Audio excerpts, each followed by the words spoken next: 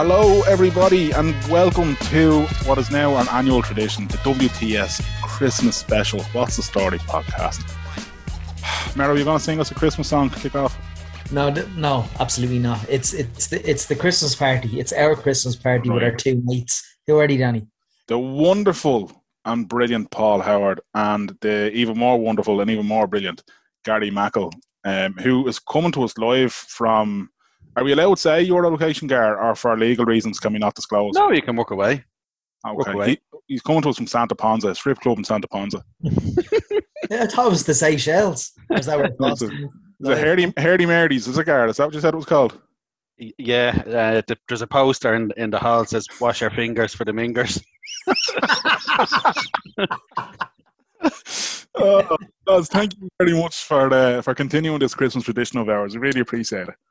Well, it wouldn't be Christmas without this, I have to say, you know. Like, this is, it's part of Christmas now, you know.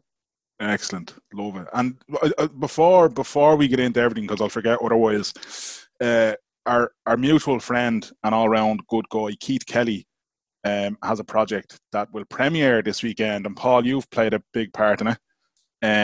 It's the Pearse Rovers documentary. Well, I mean, it's very nice of you to say I played a big part in it. I mean, Mick and Keith did all the work, and it's a fantastic documentary. And they produced a script, and I went to Keith's house in Ashlawn last week, or the week before last, and I spent like 17 minutes reading out a script that they wrote for me, you know. So and of course I go down as the narrator of this documentary, like, you know. So everybody who sees it and hears it will think, Jesus, that was a great documentary Paul Howard made on Pearse Rovers. I put all the work in, but the lads they just put in extraordinary work on it, and I'm really proud of my tiny part that I played in it, and it's premiering in Dunleary this weekend in the what's the big library? The Lexicon. The Lexicon at 1:00 on Saturday, and there's a limited number of people can go to that. I got a VIP ticket because I was involved in the production. I'm with the band. But it's going to be available for everybody else to see. And I'm delighted because it's really fantastic piece of work. Indeed it is. Yeah, we're looking forward to it. Keep an eye out for Keith and Mick social media or the hashtag Jumpers for Goalposts. I presume we'll go on the Jumpers for Goalposts website, Mero, will it? I'm not sure. I'd assume so. It will, yeah. Sure, he's monetising the shite out of it now. That's what he's at. Yeah, sure, I'm advertising all sorts of stuff on that. Like, I'm selling my car at the moment. I'm invested in a white 2012 Ford Explorer.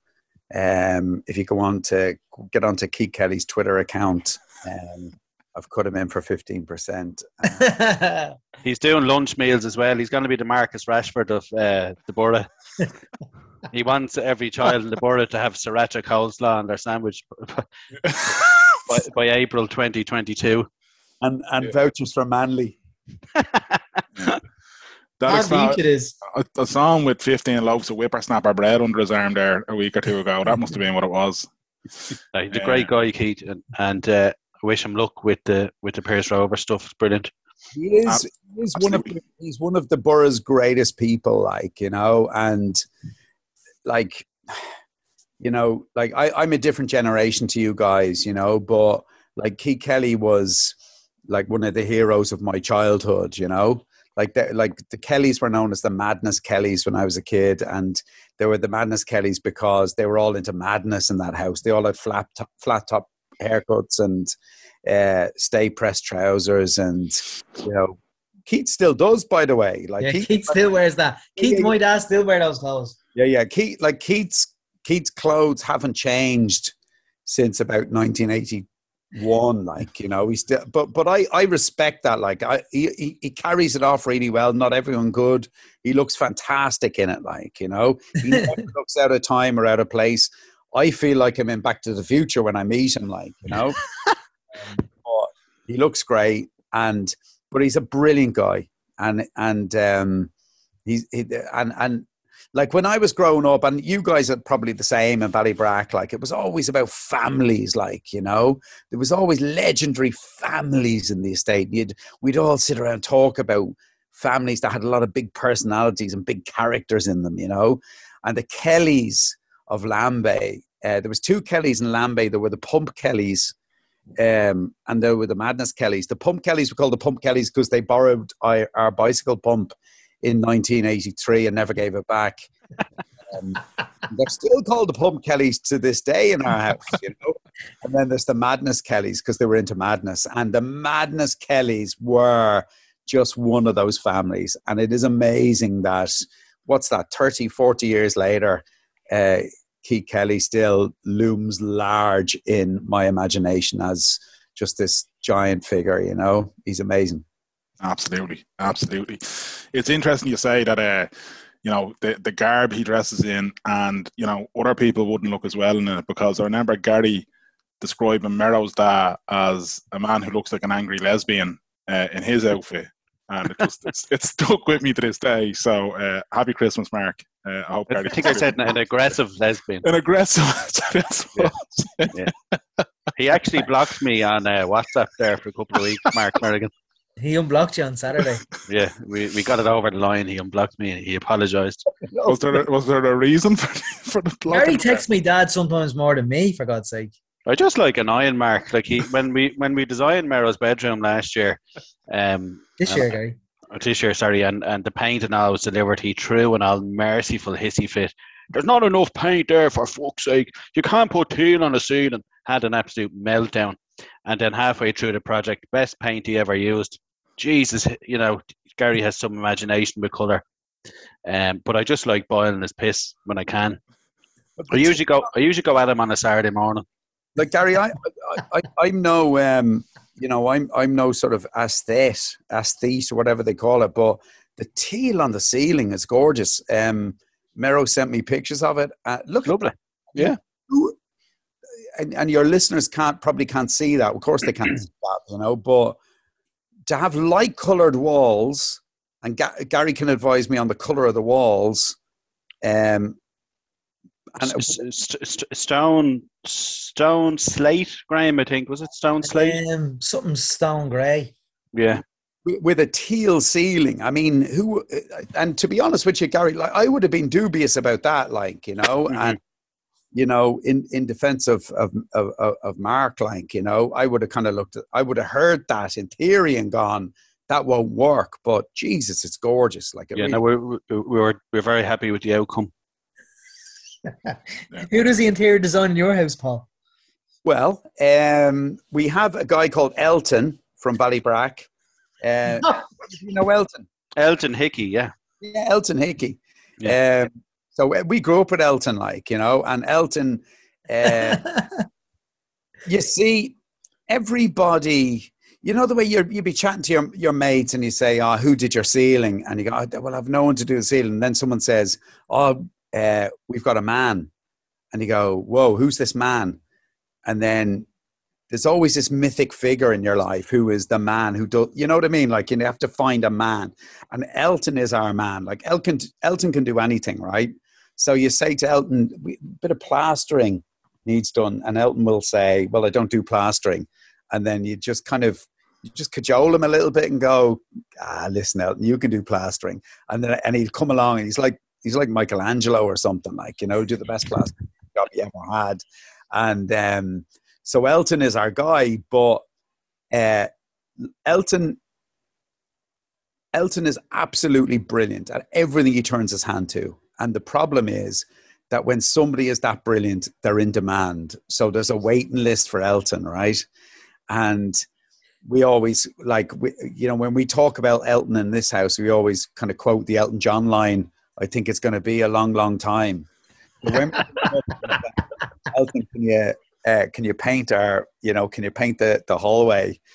We know it's going to be a couple of months, like, you know, because to get a good guy, you enter a holding pattern and you wait for this guy. And when he comes, he just works his magic, you know.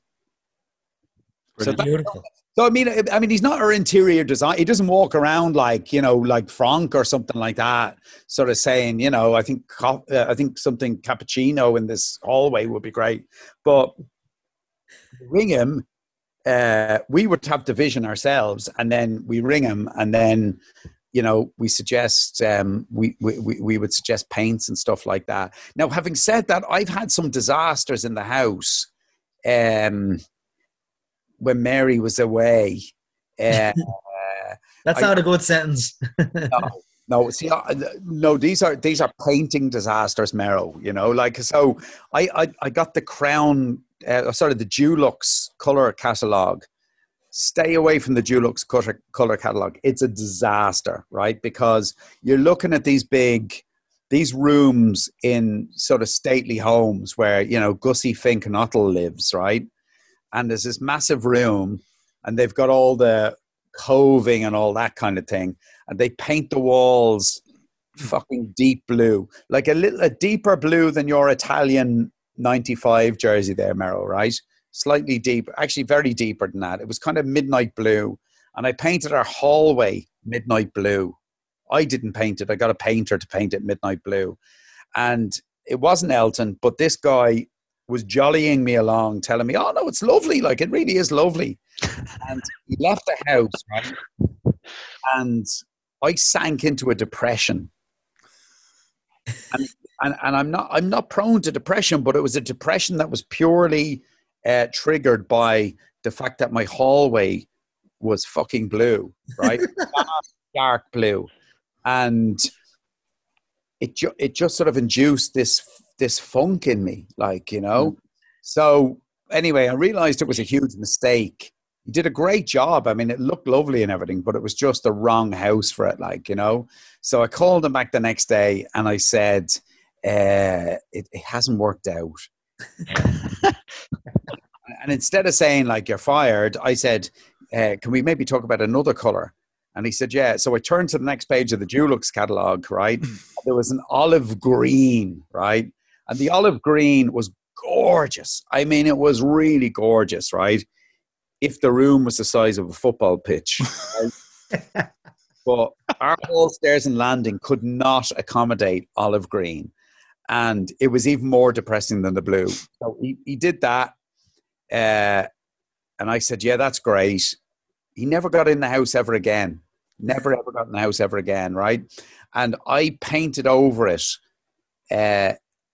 And I remember this really, really clearly. It was the night Liverpool won the Champions League against AC Milan in 2005, right? I watched the match in a friend of mine's house in Avoca, Declan Lynch from the Sunday Independent. Celebrated the match, and I got home at about midnight, and instead I couldn't sleep.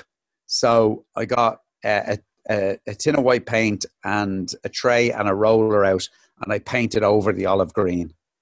And you can still see little kind of traces of it around the light switch and around the coving and all that kind of thing. But mostly I completely covered it over.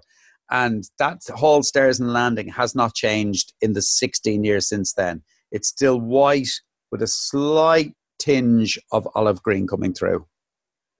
So that's basically my approach to decor. Lads, this is our 4th annual Christmas special and 2 during the pandemic.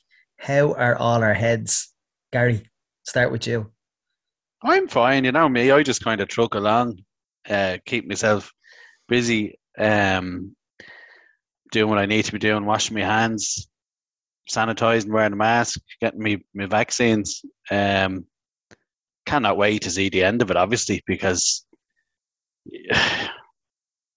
there's just no end to, we're talking about Omicron now, another variant. We're talking about, we've people in the country who think there's lizards running every fucking news channel in the world. I just can't wait to see the back of it. And I don't think that will be any time soon, because I think somebody said to me the other day, only 6% of, say, Africa is vaccinated. You know, so they're still a long way off. But to answer your question, I'm fine. But I long to see the end of this shite, like, long to see it. It's when you get to a point of something where it's just boring. I nearly long for the day that we're talking about fucking politics again. Brexit. Yeah, Brexit or fucking Joe Biden or something. Just nearly 2 years of this shite, like, do you know? Paul? It's a Groundhog Day, you know? Yeah. I'm fine. You know, I'm okay. I feel really Christmassy today. I was at a Christmas concert last night in Monkstown Church. Oh, lovely. Big Church of Ireland church. Big Protestant carry on. Is that the one in the middle of Monkstown? Is it the Yeah. Yeah. Dominating, shouting, we are Protestants. And they're coming in Evoca ham weavers and cinnamon, a bit of smashed avocado toast and cinnamon, and you just hear this hum in the background. We are Protestants, right? Church of Ireland church in the middle of Monkstown. I love it. I absolutely love it. And Paul Byram, who is a good pal of mine, was doing a Christmas concert there last night, and it was just incredible. I mean, it was just awesome. Did he do Fairy Tale in New York? Yeah, no, he didn't do. No, he didn't. Not a Christmas song, Merrill. This podcast established that in recent years. I'm only joking. Gab here, but I mean, like, he didn't do Fairy Tale in New York, but he did another song that's a Christmas song without being a Christmas song, right? Which is River by Joni Mitchell. Okay. Right? I kind of think that's like Fairy Tale in New York in the sense that I could listen to that any time of the year. And I would kind of hear that there's a kind of Christmas doon doon doon doon doon doon doon doon doon doon doon doon piano at the start. And then the opening is "Come on, Christmas, they're cutting down trees." But it's not a Christmas song in the sense that I listen to it at a barbecue in the summer and I would kind of go, "Oh, that's lovely." And I'd be flipping my burger and putting a bit of pineapple on it and all that, you know. But that's an argument for another day. But Paul Byram last night was... Whoa. You're not getting away with that, Howard. Hang on a second. Pineapple on a burger? What? Pineapple on a burger? That's the most outrageous thing I've just said, is it? You're hanging around with the Protestants too much if that's normal to you. But you not have pineapple on a burger? Absolutely not. What? We clearly never had a Hawaiian burger in Marcella's in Arklow. Pineapple on a burger is sensational. No. Pineapple on a burger. You've never done a dark and stormy pineapple on the barbecue. No, absolutely not. Lads, you are missing out.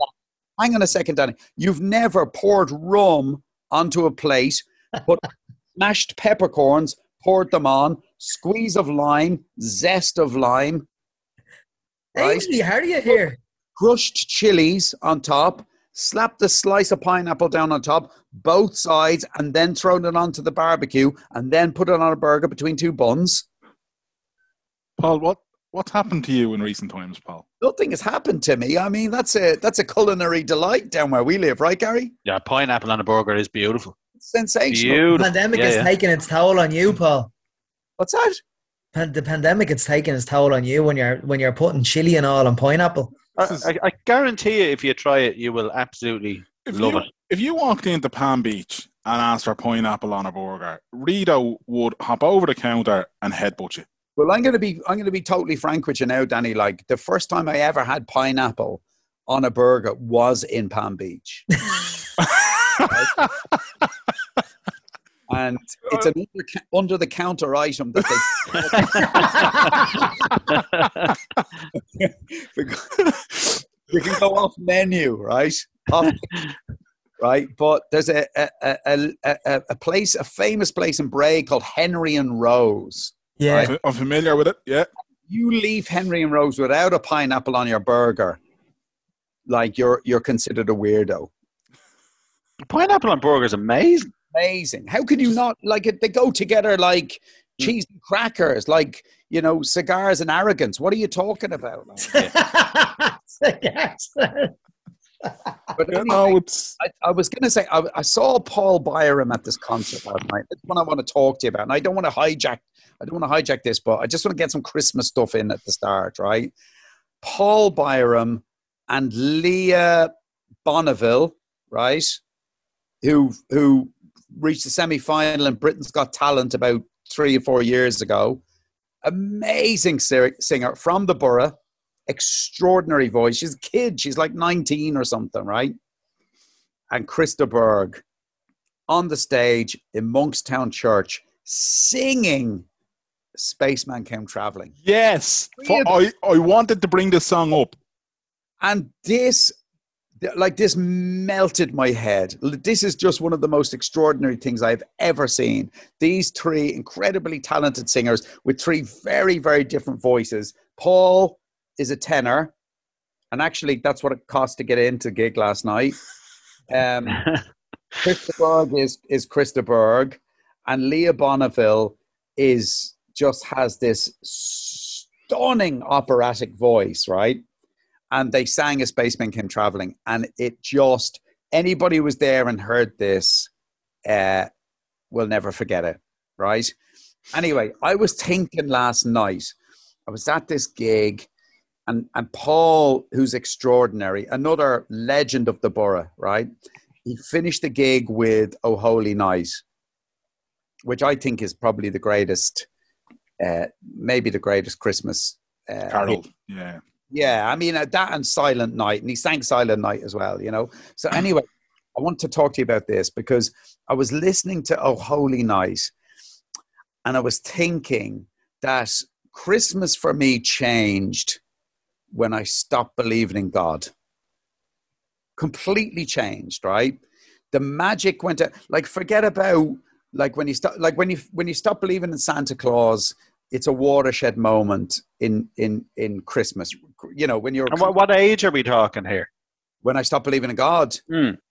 Well, I mean, the thing is, like Gary, like us all, I suspect, I never really did believe, but Father Hastings got me when my head was soft, and so you know, they filled my head with all the stuff, and then it's sort of 21, 22 when it all happened, I think, you know. But for me, Christmas, the joy, and I was thinking about this last night, right? When Paul Byram was on that stage singing Oh Holy Night, and he sang the line, fall on your knees, oh hear the angel voices, oh night divine, oh night when Christ was born. I remember a time in my life when that would have brought me to tears. Would have brought me to tears, right? Really? So, yeah, completely. And it's not an accident, Merrill, because Christians understood music, and they understood how to get you emotionally. Do you know what I mean? Like how to kind of prick your emotions. And I was listening to that last night, and I was listening to Silent Night, which is just such a gorgeous song, like, you know. And I just was thinking, like, forget Santa Claus. The moment I stopped believing in God was the moment Christmas changed for me, and a lot of the joy ran out of Christmas. And I was looking at people there last night who still believe in God, and I was so envious. And I know, you know, people tuning in to listen to this tonight, like they want to hear me and Gary talk about our favorite Quality Street, or, you know, Mr. Kipling Christmas cakes. I like the Viennese Whirls actually this year. Delicious, yeah.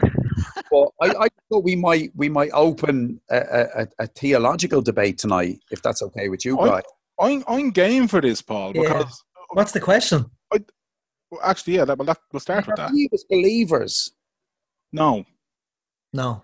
God, so no. none of us believe, Absolutely right? not. We're damned, right? We're four heathens, right? But did any of you ever believe? Well, I think you believe when you're kind of in primary school, don't you? Because you don't know any better. Yes. Yeah, when you're in primary school, you used to have the priest visiting the school maybe once every 2 weeks, and you're doing communion and confirmation. But I mean, I think when we got to Lawrence's, I suppose, and they're still doing the masses and they're reading out verses of the Bible. I was kind of going, none of this actually makes sense. Do people actually believe this? And it becomes then just another book. To me, when I was about 12 or 13, it's like people have just taken this book very, very seriously. That's I understand what you're saying though, in terms of you're envious of people believing that. But I'm sure that might leave your body after this kind of period, and you won't be thinking like that come January or whatever. Maybe. No, I think I do envy people who have faith. I mean, like, I don't, like, I'm quite a rational person. So, I did arrive at a point in my life where I kind of, I analyzed it and went, yeah, it doesn't make any sense to me. And it's a really good story, right? With a fantastic team and a great lesson, love one another and all that kind of thing. But just that, they called it the greatest story ever told, right? The Nativity is the greatest story ever told. Is it though? And it really is, because it's this sort of against all odds story. I mean, like when you watch thrillers, Hollywood thrillers, they're all kind of based on the same principle. Like, like this family who are on the run. There's a powerful man who's trying to track them down. They turn up at a stable, and you kind of think, they turn up in an inn first, and they're told, no, there's no room, and you kind of think they're goners. And the guy says, well, you can sleep in the stable. I mean, if you're writing a Hollywood blockbuster, the whole thing about writing movies is every like 9.5 minutes, you have to have an obstacle. And then you have to have a resolution to the obstacle. And when the resolution happens, you have to come up with another obstacle. And the Nativity satisfies all those things. Like 1,500, nearly 2,000 years before anybody actually sort of scientifically stated what a script should contain. Like the whole plot, the whole kind of narrative of, it starts there and then it goes there, and then resolution, and then, anyway, that's all. There's a kind of arc to writing a script. And it's almost like the people who wrote the Nativity story, and I think they all had a crack at it, Matthew, Mark, Luke, and John, they all had their own version of it. It's like they understood exactly how to script a story. Was the greatest story ever told not the Only Fools and Horses Christmas special 1985 when Del Boy's father shows up? Yeah. in many ways. Like I had an experience last night, so I'm probably a bit religiously sensitive today, But do you see that experience last night bringing you back? Yeah, but only in the sense that I'm very nostalgic about old feelings. Yeah, about old feelings, and you kind of have to watch them at Christmas time because you can actually mistake them for real feelings, But so I wouldn't enter a church. I wouldn't enter a Catholic church. I'd go for funerals or weddings or whatever. I haven't been to a wedding in years, but I'm going to more and more funerals now. But I would still be sort of tied emotionally to hymns, stained glass windows, the smell of incense, like all those kind of things. Those things that, and like I said at the start, it's not a coincidence that they draw you back in, because stained glass windows are designed in that way with the colors to kind of get you to go, woo, you're kind of hypnotized by the beauty and the colors of them. The smell of incense is exactly the same. It sort of sucks you in, and the music and all that kind of thing. But I was very struck by it last night, I really was. And I'm looking around me at all these people who really believe, and they're not faking it. And I was probably faking it for the last sort of 2 or 3 years when I kind of claimed to believe, but I really kind of was I was there last night and I was thinking, Jesus, Christmas is not the same when you don't believe. Like, to me, like, Christmas is a roast dinner now. Right? Yeah, I'm with you, and I completely agree about the hymns and whatever, because like you were saying, like the oh Holy Night, there's particular versions of that song that would still move me to tears. Like I remember a couple of years ago driving home, and the Lyric FM were playing kind of, I think it was Christmas Eve, and Lyric FM were playing kind of, you know, the best of the best of kind of Christmas hymns and whatever, you know. So they had the Adeste Fidelis, they had O Holy Night, and it was the Mormon Tabernacle Choir, and it was just big, powerful fucking organ piece and whatever. And I could feel myself welling up and whatever with it, you know what I mean? So I get what you mean with it, but like, music does have the power to do that. I was going to say, music I think can do that, and I think the sentiment with it and everything. But I just, yeah, I don't like the nativity thing. I mean, I feel as though they've kind of borrowed bits of that here and there. Like, I mean, is there anything that went before Christianity that didn't have some sort of reference to these kind of things? It's a bit of Romulus and Remus mixed with a bit of Egyptian mythology, mixed with a bit of stuff from the Far East. And you mentioned The Spaceman Comes Traveling. That's a way better version of it. That it involves fucking sci-fi and an alien coming down. I'm more into that in terms of the nativity story. Give me fucking spaceships and people not having a clue what's going on, and I'm on board. Yeah, I mean, even the notion of following a star, right?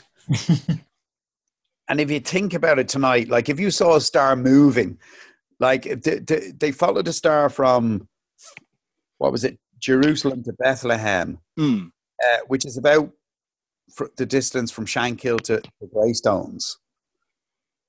Like, you didn't have a night link in those days, of course. Like, it's probably about down the dirt.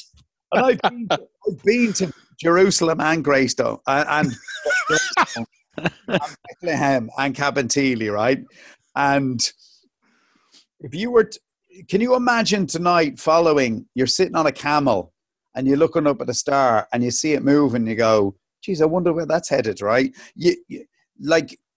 You'd be thinking celestially. Do you know what I mean? You'd be thinking that's moving into a different solar system. You wouldn't be thinking, Jesus, I think that's heading for Greystones. You believe it though.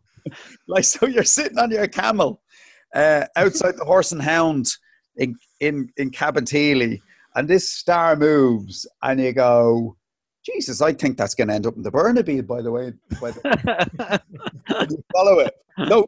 So in no sense does the story of the Nativity stand up to any kind of reasonable, rational explanation, like, you know, astrologically or physically or in any way.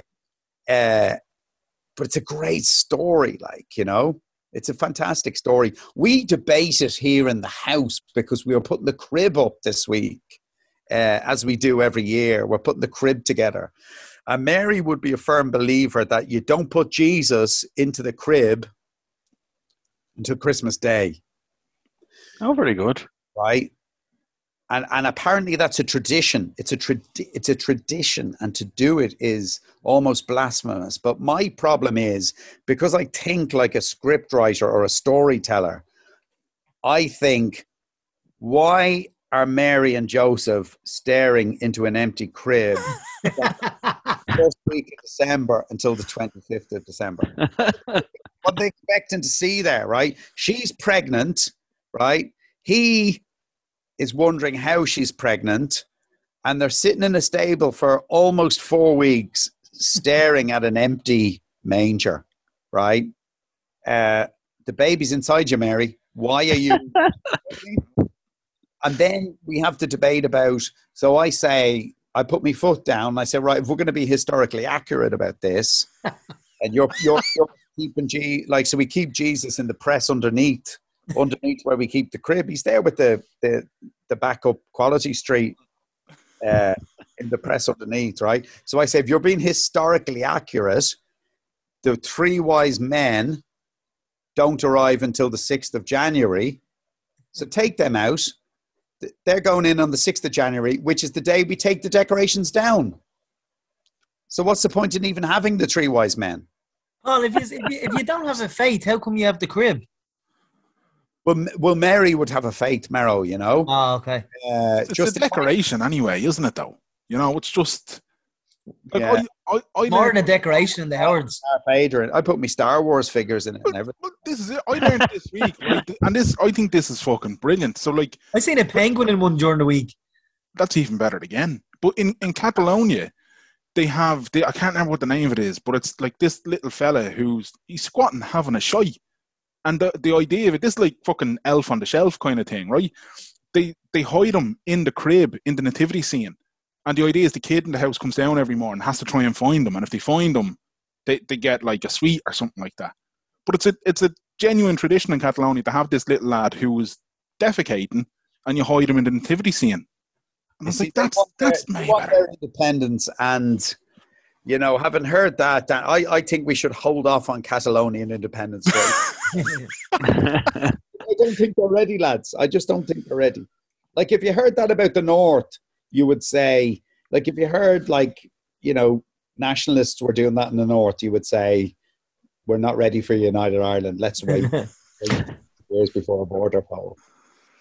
Yeah, it's yeah. I love the theological route that this conversation has taken tonight, lads. You know, it's not gone the direction I thought it was, Paul. But No. But I do like this. I like that it's out, like, it's on the table now. The true meaning of Christmas, the religious tradition and everything. Do you have a nativity, Gary? No. But just to go back to what Paul said about churches, and he said something about stained glass and whatever.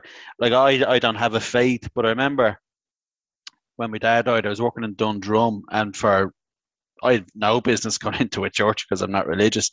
But it was a few days after he died, I said, you know what, I'll go in. I walked into the church in Dundrum, and I was the only person in it. And when the door shut behind me, it felt like a giant had pushed it. You know, that's how quiet it was. But I sat down and it smelled like a church and all that. But I got this really strong smell of cigarettes. And I don't smoke, but my dad would have been a smoker. Now, he was off them years. But for that split second, I felt, fuck, he was around there for a second. Do you know what I mean? Mm. Really felt it. So I think I don't have a faith, but there's probably something that draws you back in your subconscious, if you get me. But if you think about it, from the late 80s up until really now, the church has been dragged through so much shit. So we're used to, as kind of 8-year-olds, really hearing all this stuff about priests and the church. So we have probably been reared somewhat differently to the generation before. Like, the Catholic Church to me is a cesspit.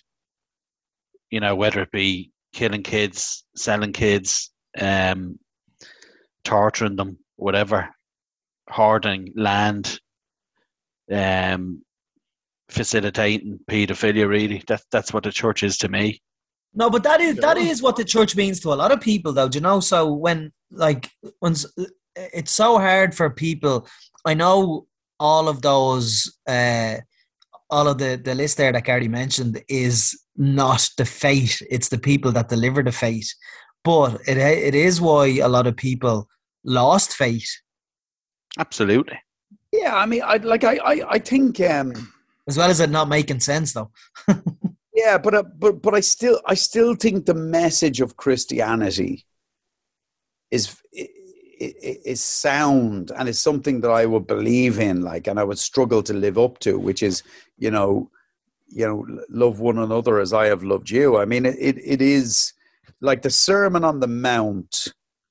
The Sermon on the Mount is still like the greatest kind of, you know, what would you say? Like, it's the greatest kind of moral story of our times. Like, it's a template for how to live your life. And if everybody could live their life in that way, then it would be a happier world.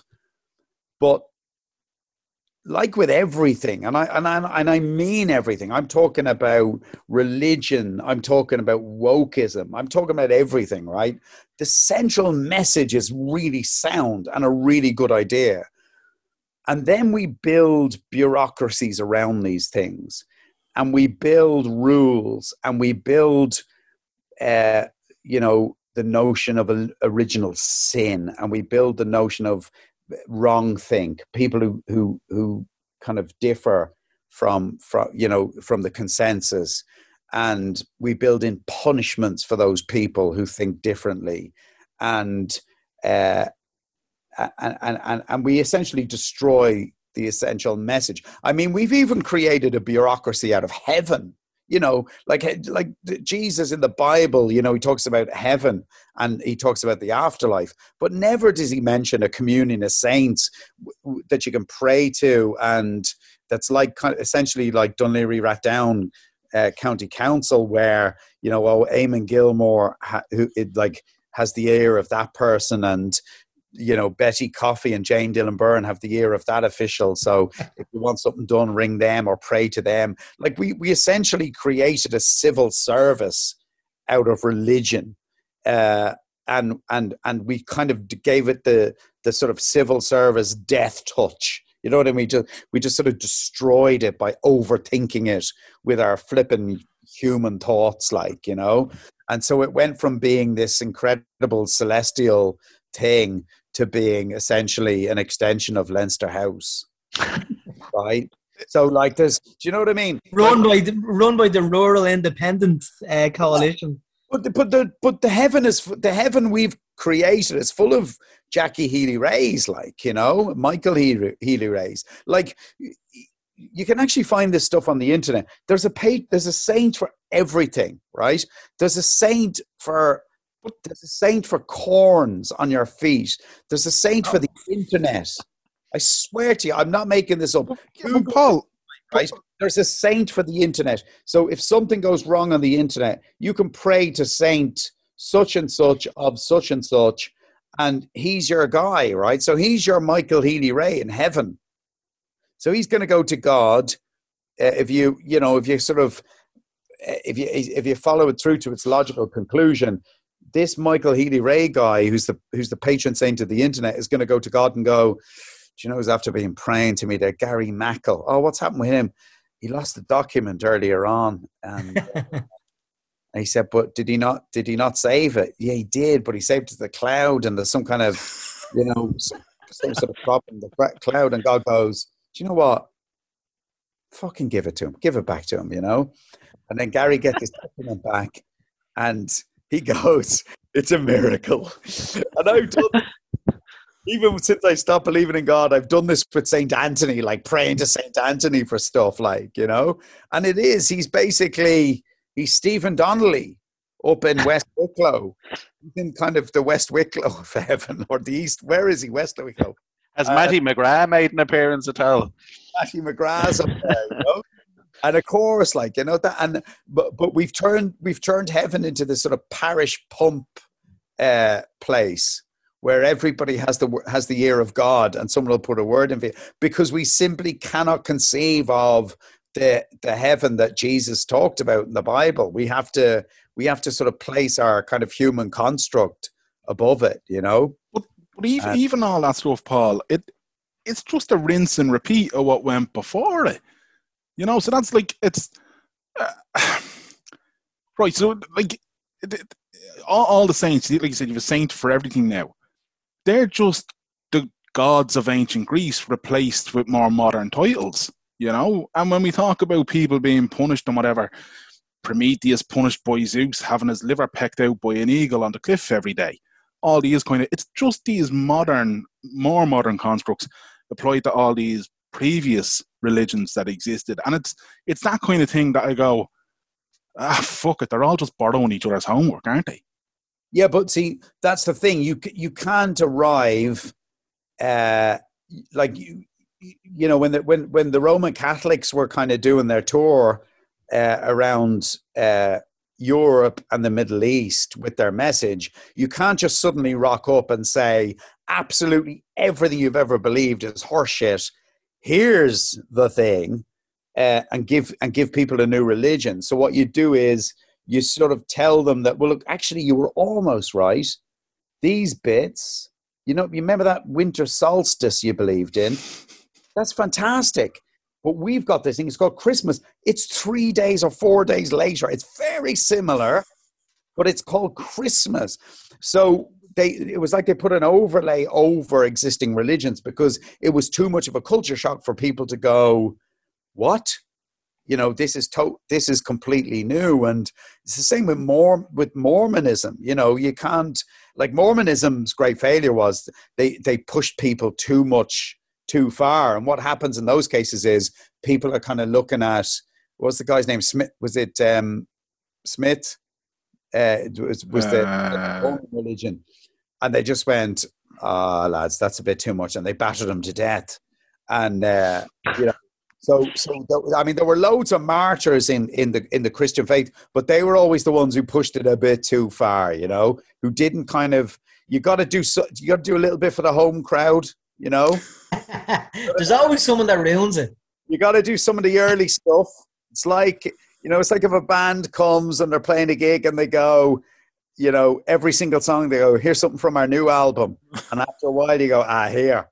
Stuff, lads, So like the solstice and all that, that's the early stuff. So you have to give them the greatest hits, right? So you have to give them Listum Varna Mero. Yeah. Right? You have to give them Don't Forget Your Shovel. What else? Joxer. You got to give them Joxer Goes to Stuttgart. Ordinary Man. 4 or 5 songs in, you go, here's something from my new album. And people go, okay, well, I'll listen to this with open ears. And that's religion. I think the analogy is very good. Yeah, that's a great way. I like the analogy. Is that our intro? I don't know what that is, but I feel enlightened after it. I want to go back to A Spaceman Came Travelling. Can we talk a little bit about Chris de Burgh for a minute? I think Paul went back to Chris de Burgh's last night and they were taking DNT or something.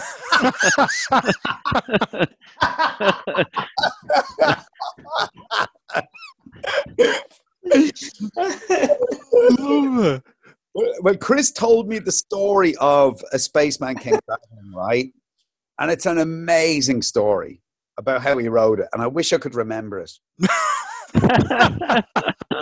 But like Gary said, it was a long night. But anyway, essentially, Chris, it was in the early 1970s, right? And Chris had been playing, and I call him Chris because he's a pal of mine, right?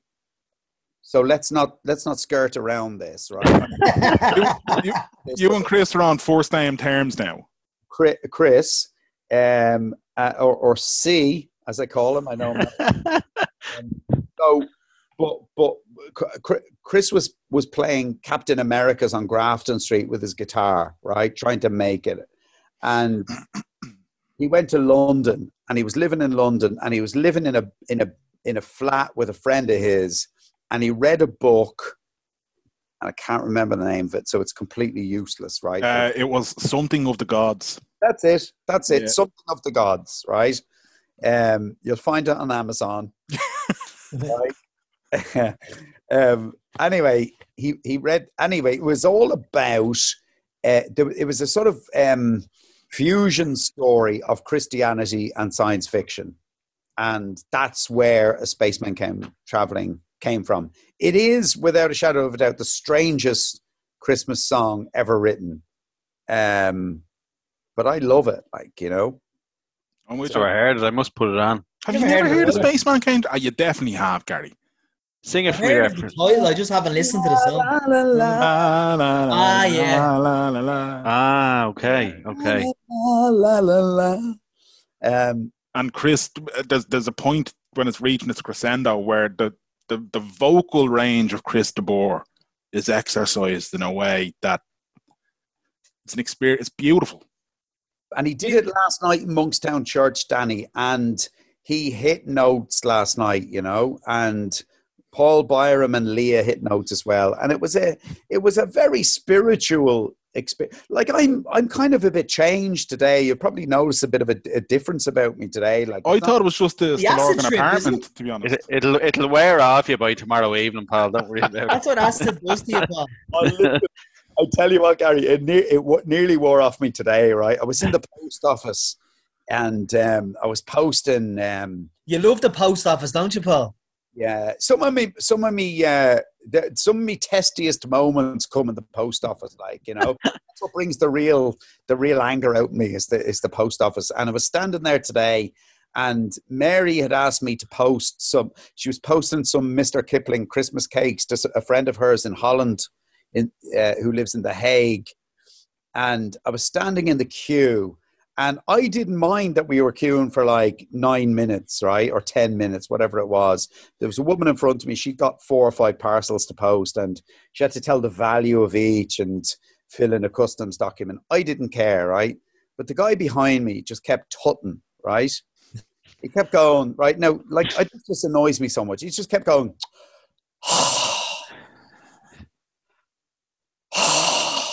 and it just got me, it stressed me out. Not waiting. I don't mind waiting. I'd have waited for an hour, right? But him. So I just turned around to him and I said, do you know what? Maybe if you sighed a bit louder and, you know, twice as often, the queue might move a bit fucking faster.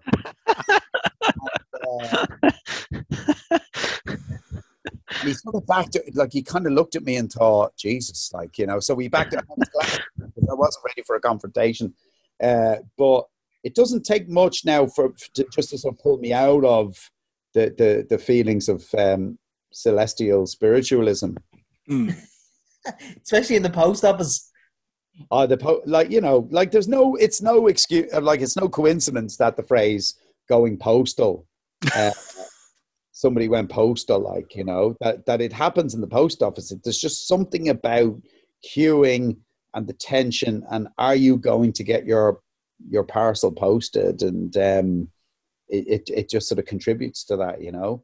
I don't like post offices. I'm kind of lucky that we have an amazing post office in Avoca, and the postmistress is Mary. She's a Liverpool fan, and she's, you know, obviously brilliant. Like, you know, she's a fantastic person, and she's really helpful, and she's really cheery when you go in. But I would have to say that would not be typical of my experience in post offices, not just in Ireland, but in the wider world as well. Do you think they'll ever privatise the post office, Paul? Yeah, I mean, I did say to a post office worker once, like, you know, that the day they privatise the post office, you'll be sacked at about 11 o'clock in the morning. Right? And I remember, I'm not going to name the post office, like, but I'd had problems like for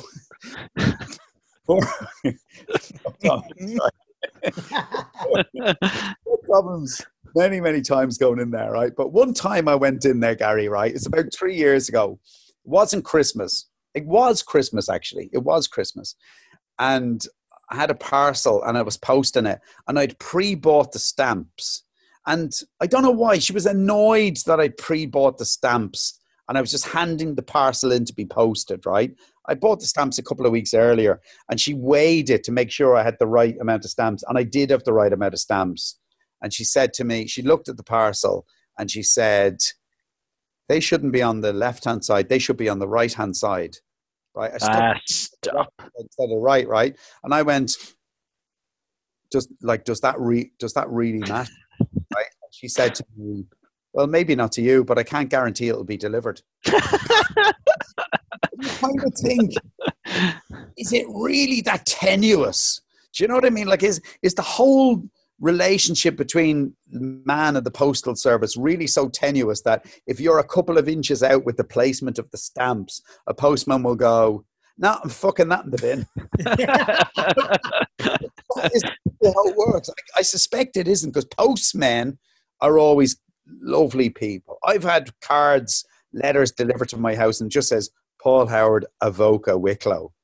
And John, our local postman, is an amazing guy. Like, you know, he'll go, "Oh, another one for you. Look at that address." You know what I mean? Like, it gets there. And postmen are in the sorting office, like challenging themselves, saying, you know, I just imagine them like out of a Christmas movie, like the Santa Claus or something, going, I have to get this card first. Yeah, much fan mail, Paul. Fan mail? No. That was a solicitor's letter, actually. You do get fan mail, though. No, not really. No. Oh, you do, Paul. You definitely do. Stuff you send me, Gary, or you, Mero, like. Yeah. Well, not really. No, I'd love a stalker. No, I'd love a stalker or something to send me. You know, stuff I mentioned earlier. I love those Viennese whirls that Mr. Kipling's doing this year, and I like the peanut M&Ms and stuff like that. But like, just if anyone's out there listening, they wanted to stalk me. But no, there's been nothing like that, sadly, you know. Have you tried the peanut? Rock and roll, Gary, like, you know, it's not like nobody ever stood in front of the mirror and played air laptop. You know, people play air guitar, like that's what you dream of. But what I do is it's not rock and roll. Like, you wouldn't be getting like people throwing themselves at you because they liked an review or something, you know? Danny, remember I got hate mail? I vaguely remember you getting hate mail. Yeah. There was a fake spider in it. Really? Yeah. We were up in the hotel. We were in the room where we used to record. And the reception said, "Graham." And I said, "Yeah." And she says, "There's post here for you." I was like, "What the hell is this?" And I was thinking, "Jesus, Danny, do you think someone's out there sending us a package or whatever?" So I went down. It was a letter, a bit bubble wrap. And opened it in front of Danny, and a fucking fake spider jumped out. Plastic spider jumped out. And fake spider, was it? It might have been a handful of somebody's pubes. which brings us on to our sponsor, Manscaped. And if you go to it said they were sick of my. What happened to Manscaped, lads? There was no mention of them, I noticed, at the top of the program. Yeah, creative differences, Paul, and we've shaved ourselves to the point where we've got rash now, so we had to give it a break. They asked Mero for feedback, and he sent them a picture. I don't think that's what they wanted. Smart Alec here, wasn't it, Gary? Well, come here. Why did you get hate mail? It said in the it was only like 2 sentences. To Graham, please shut up with your socialist rhetoric. Thanks, and the spider popped out. Yeah. And I came home, and me and Danny were laughing about it, like it was like Maria Bailey.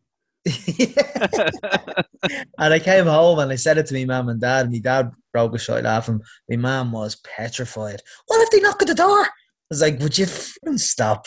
They sent it to the hotel, not to the house, Jen. It's all right. Yeah, it's all right, but I still don't know who sent it to this day. It looked like a prank, you know. It looked like it was sent from a website as opposed to somebody. Was it you, Paul? Will you tell him, Gary? Was it yours?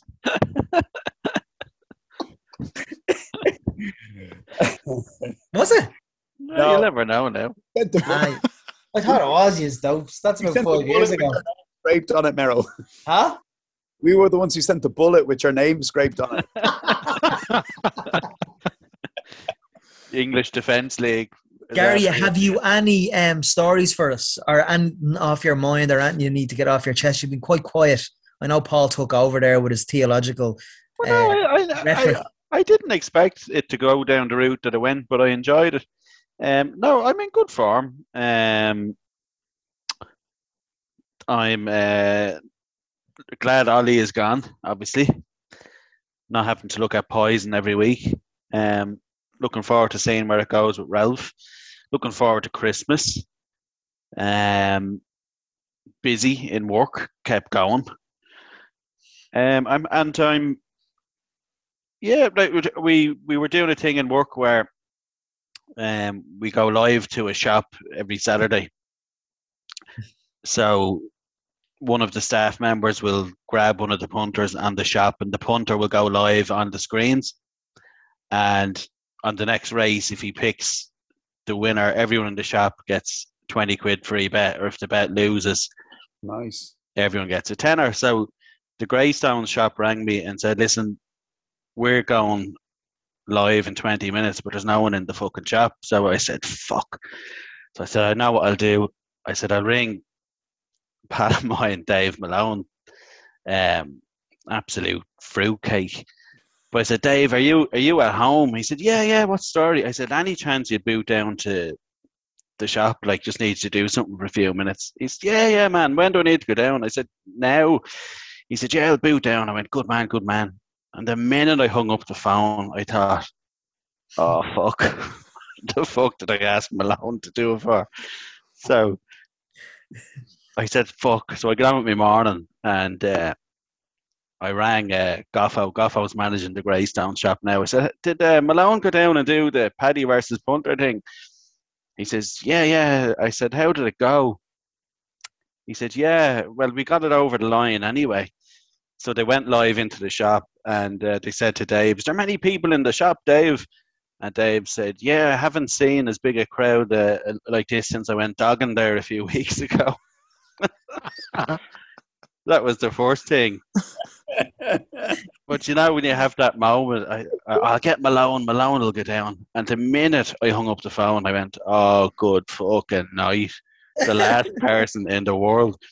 But no, life is just kind of this. It's the same every week at the moment, isn't it? Because we're in this funk the last 19 months now, are we?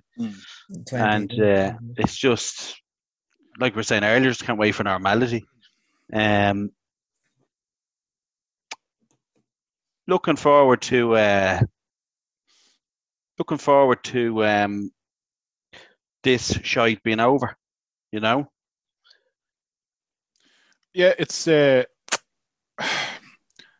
just when you talked about your calling upon a friend when you were in need there, Gar. It just actually, I'm triggered by it, to be honest with you. I've a bone to pick with Graham Merrigan, and my shot at fame, Graham, stopped airing a number of weeks ago, and you still haven't supported it.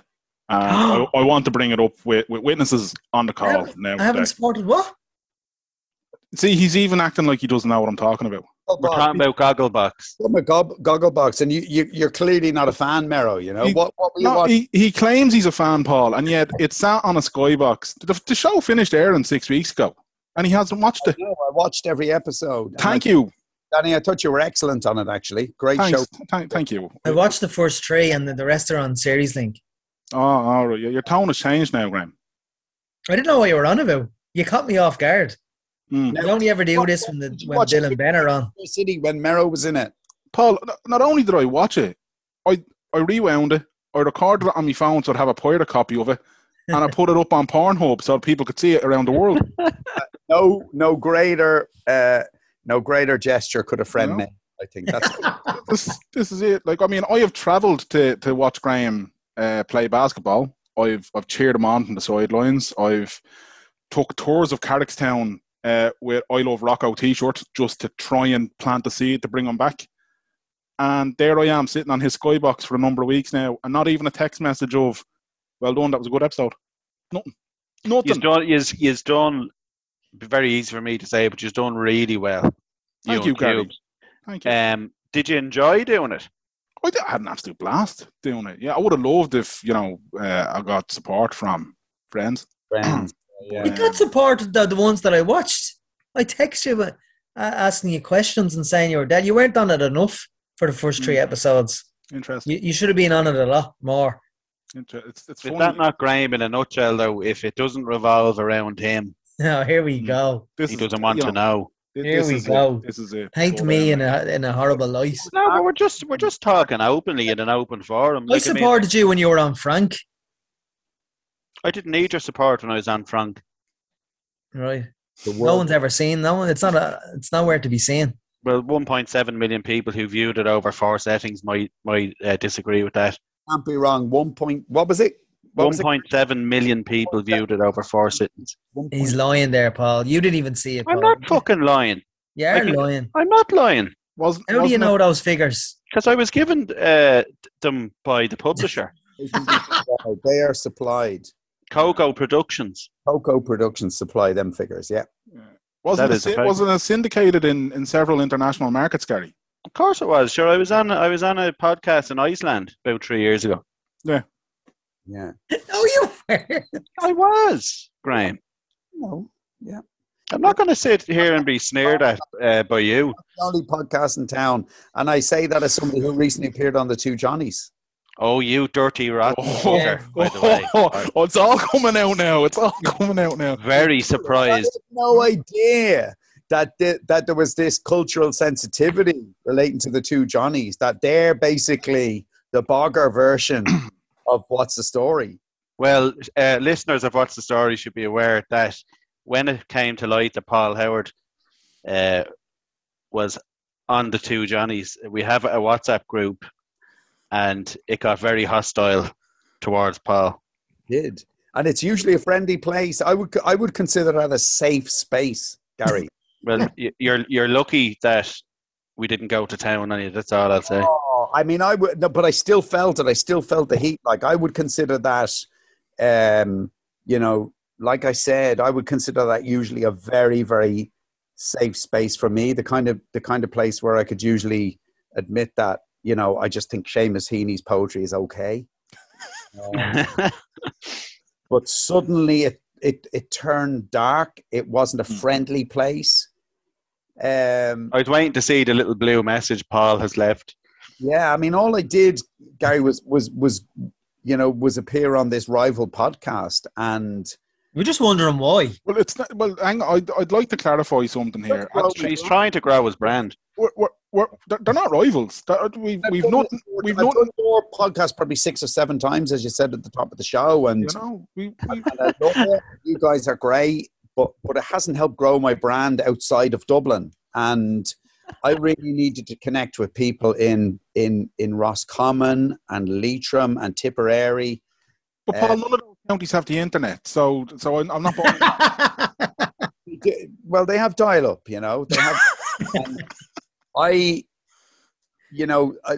They made their pitch to me, and I said, guys, I love what you're doing, and I got in the car, and it wasn't like here where I'm in my sitting room and I just fire up the laptop and click on the link. I drove to Care, County Tipperary, to appear on that show. Really? You must have been paid. Did you get mileage? No, it wasn't. No, it wasn't. No mileage, no payment, no money exchange hands. I wouldn't. On a promise.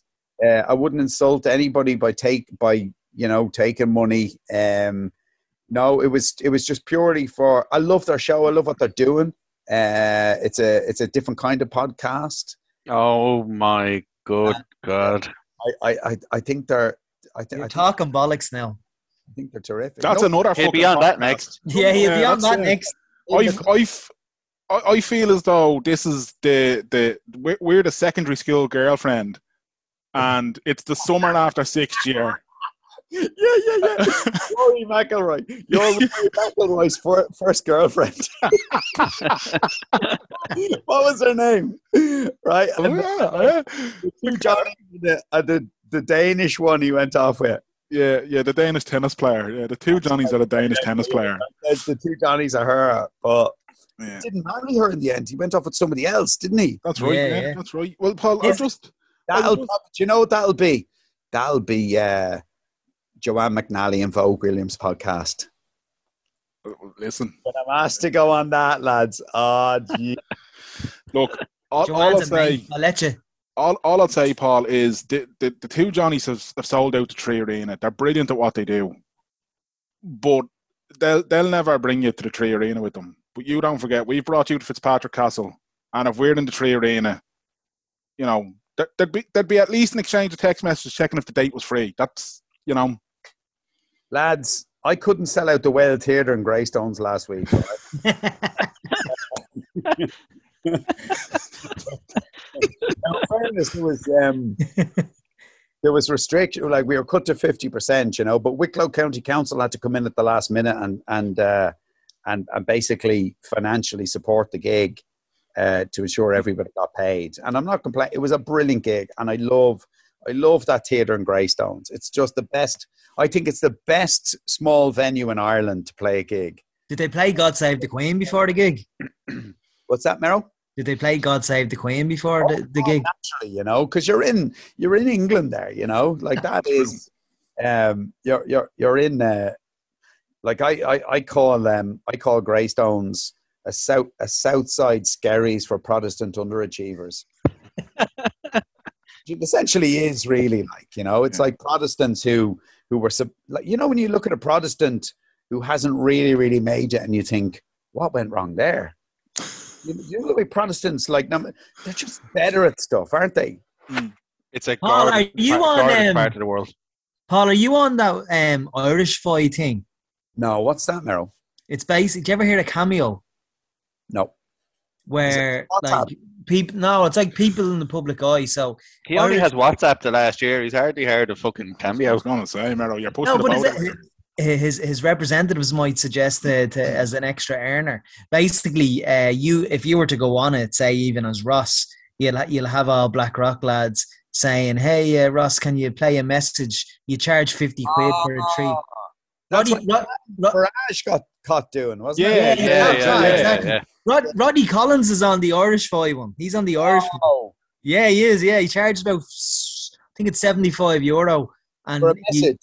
He's always sending out like birthday messages, and his mates, like, say if I was doing it for Gary, I'd write out a script and ask Roddy to do it, and Roddy does it in the sitting room beside the fire. I do that stuff for free. He would say to me, "Oh, will you do a message for my brother-in-law's wedding?" And I do that for free. Maybe I should get on that as well, Yeah, but definitely. You do a bomb if you're doing Ross stuff, pal.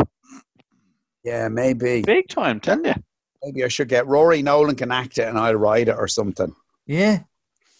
Oh, he's a genius, isn't he, Rory?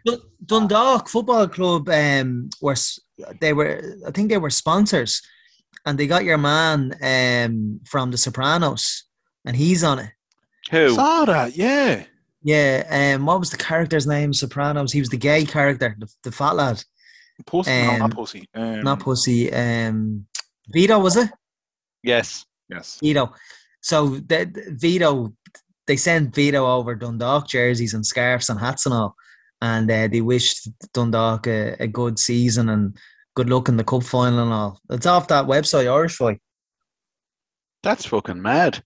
Yeah. But Cameo is the American one where you can literally get anyone from Cher to Britney Spears to any of them, where you pay them like $250 for a birthday greeting, a personalised video. But would Britney and Cher be so loaded, Like, I just kind of think, if I was Britney or Cher, like, I just get up in the morning, like, I get up at 11 o'clock and just wander down and, have a breakfast and just step out. Sure. Surely the likes of Britney, Cher could shine into a bag and sell it for $100,000, I'd imagine. At least. Not just sitting on her phone doing a video for $200. I just threw those names out there, but there are people of those caliber on it. But why would they be bothered doing that for 50 quid, Marrow? Well, the higher give them back to their fans. The higher the rank of celebrity, the more they charge. Like Donald Trump Jr. was charging $2,000 a pop for a video. But even $2,000, like, if you had their kind of money, would you be bothered? $2,000 for 30 seconds work though. But there's Irish people that get Roddy Collins to do it. He's making money off it. Right. Yeah. That's okay. But you'd get more money from doing that than you would managing the League of Ireland team, wouldn't you? No. Is that not true, Mara? Like, what do you get for managing the League of Ireland team? About 100 quid a week? No. Stop that, Paul, would you? What is it then? League of Ireland, like? Yeah. About 1,000, would it? They'd be about 1,000? Sure, I'd be doing that if it was 1,000. Well, you'd be managing Liverpool if it was that. Oh, yeah. I'd love to manage Liverpool. You couldn't manage a good shy, Paul.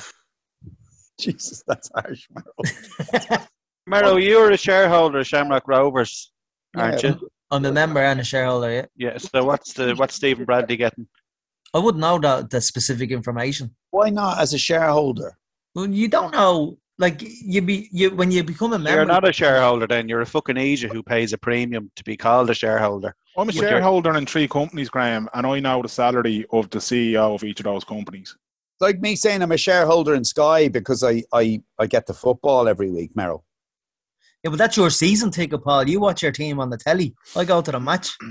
Oh, for God's sake. It's the stupidest argument. It's a cult, isn't it? It's a little cult. He has no information. He has no idea what's going on behind the scenes. I go to League of Ireland matches, right? In the same way I go to Mass. Like about twice a year, the guilt hits me and I go, I really should go to a League of Ireland match, right? Like I say, I really should go to Mass. And then I go, and then about half an hour in, I go, what the fuck am I doing here? That's because you're going to Bray Wanderers. And then I leave before the communion. And then I'm sitting at home going, I won't be doing that again. And then about 6 months later, the guilt gets me again, like, you know. So that's because you're going to Cabinteely before you're giving them their talks. Yeah, I've been to a few. McWilliams had had me in there giving a few pep talks in the dressing room before matches and stuff like that. Well, I've tried a lot of clubs in the League of Ireland, and I do find the football. I find the football. Good. Poor. A lot of times. Is that fair to say, Merrill?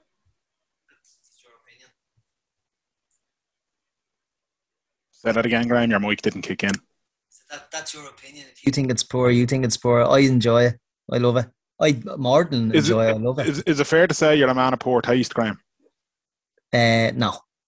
Okay. Do you think you've let yourself down at all with some of your statements over the years? No. Do you think you've let yourself down?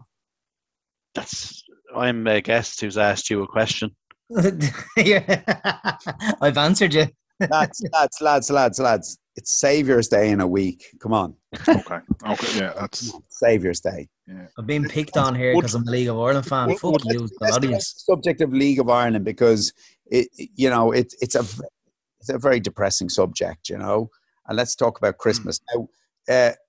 Is there Santa in your house, Gary? Like, are there believers in your house? Yeah, we have 2 people who'll interact with it. Yeah. One of them, it's probably their last year. The other, we've somebody with about 5 years left. Yeah. The other individual. Yeah. We've two. We've 2 elf on the shelf on the go. Oh, right. Okay. Is that hard work, Gary?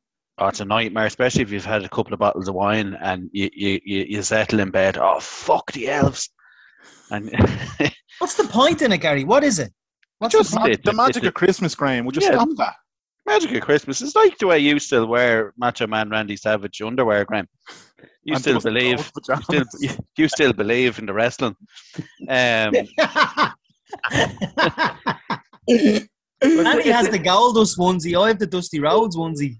It's a bit of fun. Hulk Hogan tops the tree in this house. Oh, that's right, yeah. Yeah, so no star or angel, just a Hulkster. But I am being sincere about the elf from the shelf. I don't really understand or what the objective is, or it's how kids get excitement from it. I don't know what it is. You move it around the house, and the kids go, "Oh, it was there last night, and now it's there." And the idea, exactly. But I have seen it described as an ancient Irish tradition. Now, I don't remember that at all in my childhood. I really don't. Like, it was never a thing. But when I was in Monkstown Church last night at the concert given by the great Paul Byram, right? I noticed there was an elf on the shelf on the altar of the church. Now, I don't know who put it there, but I do know the Protestants, they're not into statues. The whole kind of idolatry thing is not a part of the Church of Ireland faith, you know. So there's no Virgin Mary, obviously, in the church. There's no statues of Jesus or Joseph or anything like that.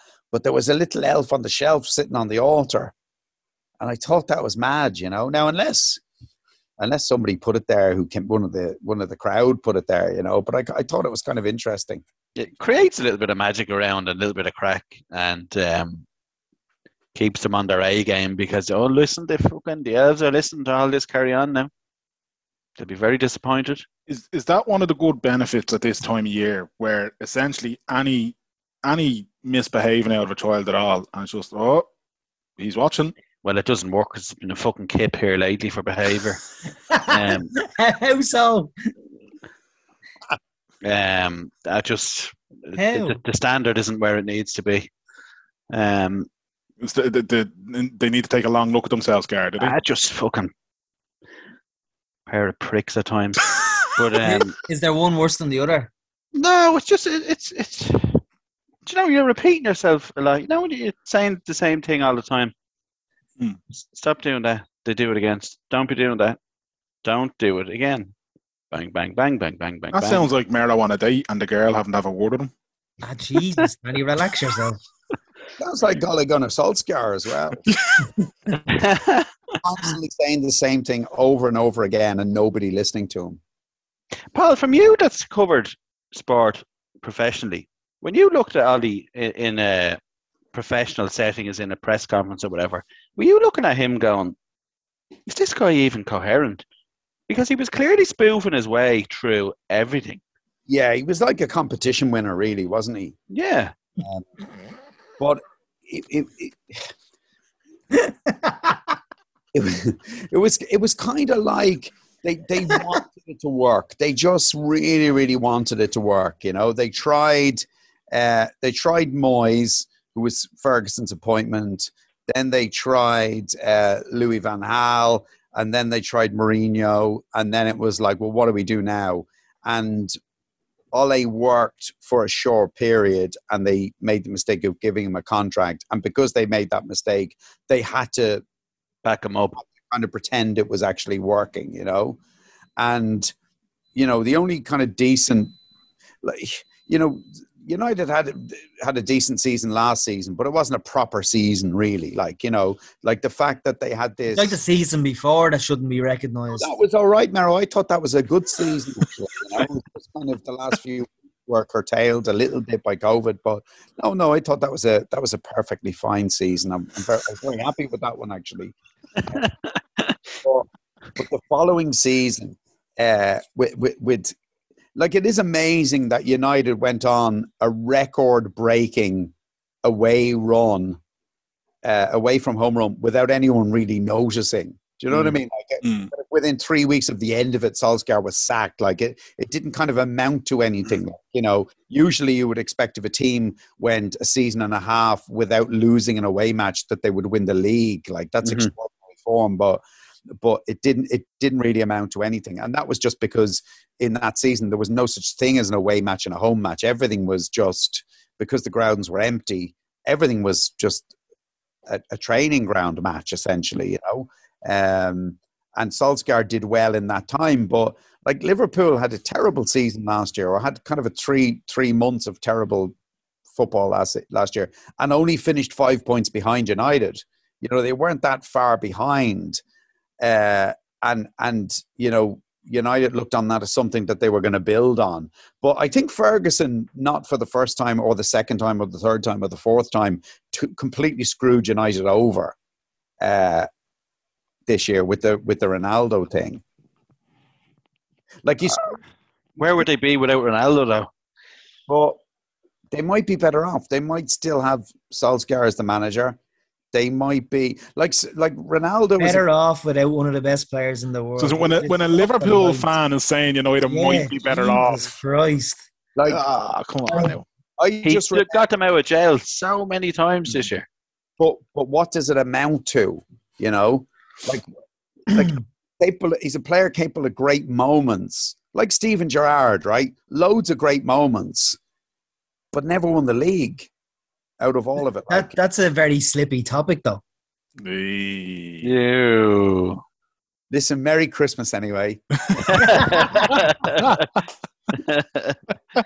And Jordan Henderson is a better captain than Steven Gerrard. Well, yeah, I think so. You know, but they're a better team. You know, it isn't just.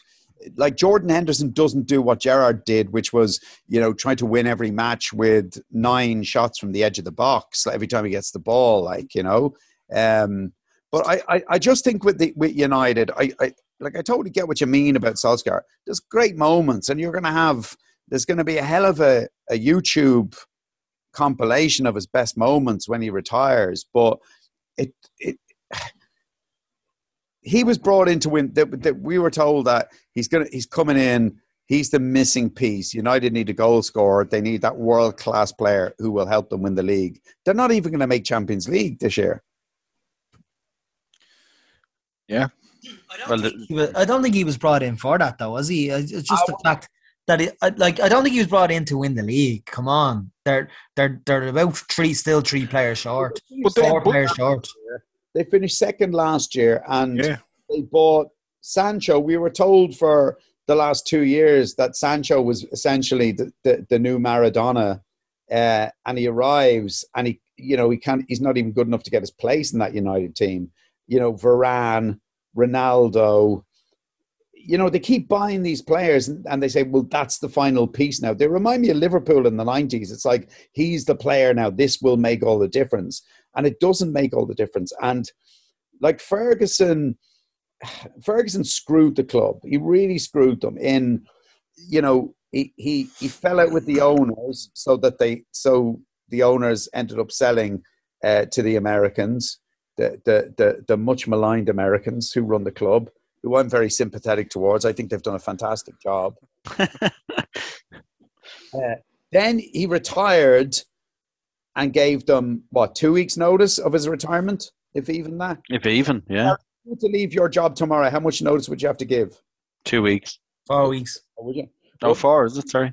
Mine was 3 months, right? But Ferguson basically said, right, that's the end of that. Go find my replacement. And they rushed into the Moyes appointment on his advice, right? And then he's still hanging around the club. He's still there in the director's box. And then if, what we're told is right, he intervened on the Ronaldo to Man City story and said, no, rang him and said, no, you got to come to United. Which totally undermined Solskjaer, because Solskjaer was not a big enough personality, not a big enough character to deal with somebody like Ronaldo. Yeah, but a manager's not going to turn down a chance to sign Ronaldo.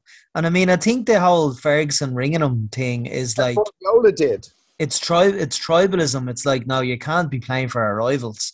So we'd rather you... What's that, Mero, Huh? Like, you saying, like, no manager would turn down Ronaldo. Jurgen Klopp would have turned him down. Yeah, but Jurgen Klopp has 3 unbelievable strikers. Yeah, but if Klopp was offered Ronaldo, he would have said, he's 36 years of age, he's a superstar, he will upset the balance of the team that we have, he's not the kind of player I'm looking for. I mean, look at Klopp. When Klopp got the offer for Coutinho, everybody said, why are you selling this player? He's magnificent. And Klopp is going, well, I can buy Alisson and Van Dijk and have money left over with the money I get from Coutinho, and he doesn't fit into my team. He's not the kind of player that fits into the system I want to play. Why not? And he was never a £145 million player either. He wasn't, I always remember, and you guys are much younger than me, but I always remember when Terry Venables took over at Barcelona, the first thing he did was he sold Maradona. Right? And he sold probably the greatest player who's ever lived, because he didn't fit into what Venables wanted to do. And that's perfectly okay to admit that as a manager. Like, it's not, you're not building a testimonial team where you're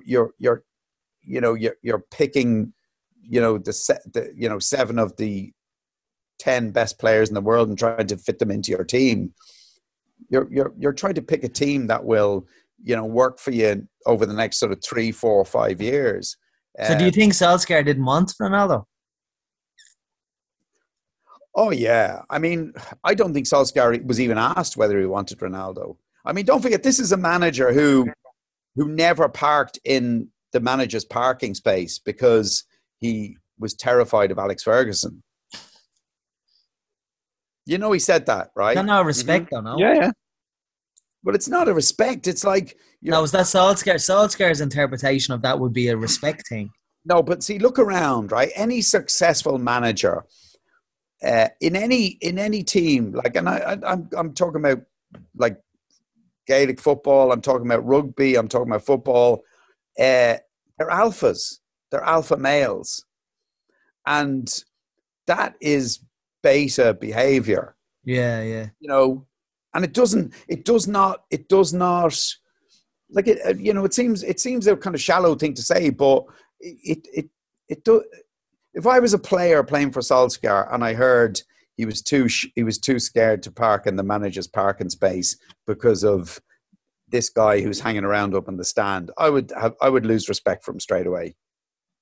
You have to go in and own it from every second, every moment, and clearly. But your Moyes tried to do that and was criticised for it.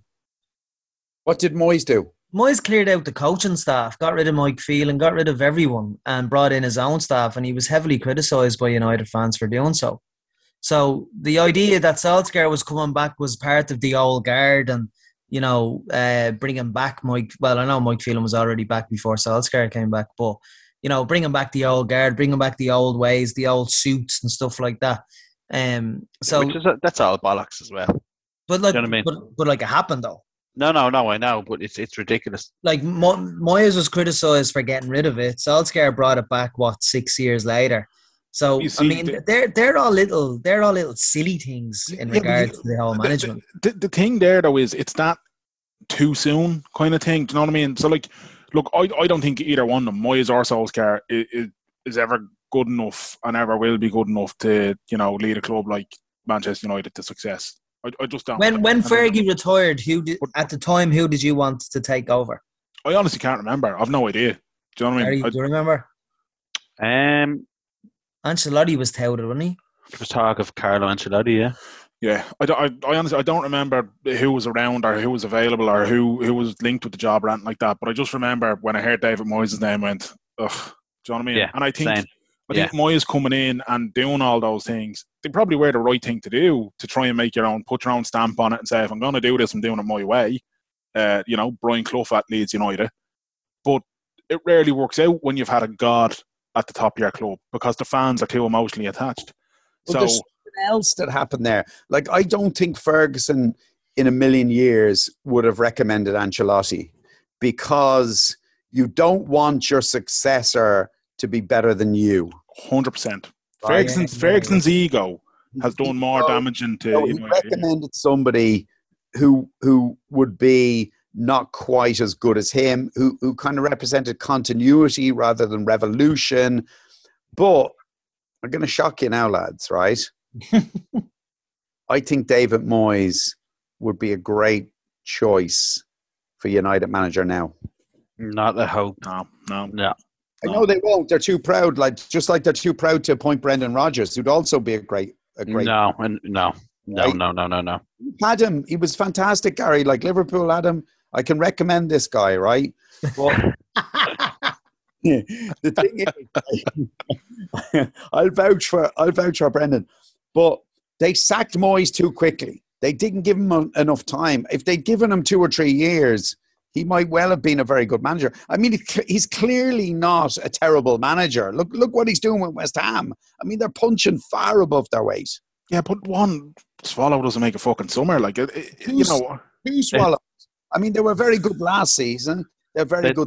They haven't won in 7 now. Yeah, but I mean, that's that can happen. You get glitches. But David Moyes was touted as top 6, won't they, this year? Will they? No. I'm not sure they will. I mean, he had 2 decent seasons with Everton. I'm prepared to put €5 on the table, right? And I've got that €5 in cash in my pocket, right? And say that I think West Ham will finish ahead of Manchester United this season. I will take your €5 bet and I'll raise you with a bag of peanut M&Ms that you mentioned. $5, Danny, right? No, but I'll throw in a bag of peanut M&Ms that you mentioned earlier on, Paul. All right, okay, I'll take those. I don't think they will. I don't see it happening. I tell you what, if West Ham finish ahead of United in the league, I will maintain your garden in Avoca, Paul, in drag. May, June, July and August of the summer. All tarmac. Well, I'll pick up the leaves or whatever. He means with Manscaped, Paul. All right, I'll take that bet. I tell you who could sneak into the top 6. Palace. Villa. Crystal Palace might. No, they won't. They couldn't beat Southampton this evening. Did they not beat Southampton 2-0? No, Graham, it was 2-0. Oh, wow. They were winning and beating them 2-0. Sorry. They weren't Yeah, beating them it was- 2-0. They were losing 2-1 at one point. I was going to say it was 2-1 the last I saw, but anyway. I don't think you have a future in broadcasting if you can't even get a hold of that one. You don't have the charm of Chris Kamara to get away with it. Well, who won between Shamrock Rangers and Fingal? The season's over, Westbury. Oh, is it? Okay. I'm a Brit, full stop. Yeah. I'm kind of stressing to believe it's been nearly 2 hours that we're doing this. Jesus, is it? It is, yeah. Down to about 20 minutes, really. All the Gary was very quiet tonight. Must be time of the month. No, I just enjoying being in everybody's company. That's a very. You won't be asked back. It's a very insensitive comment, Graham, and I'd like you to apologise to the female listeners of What's the Story podcast.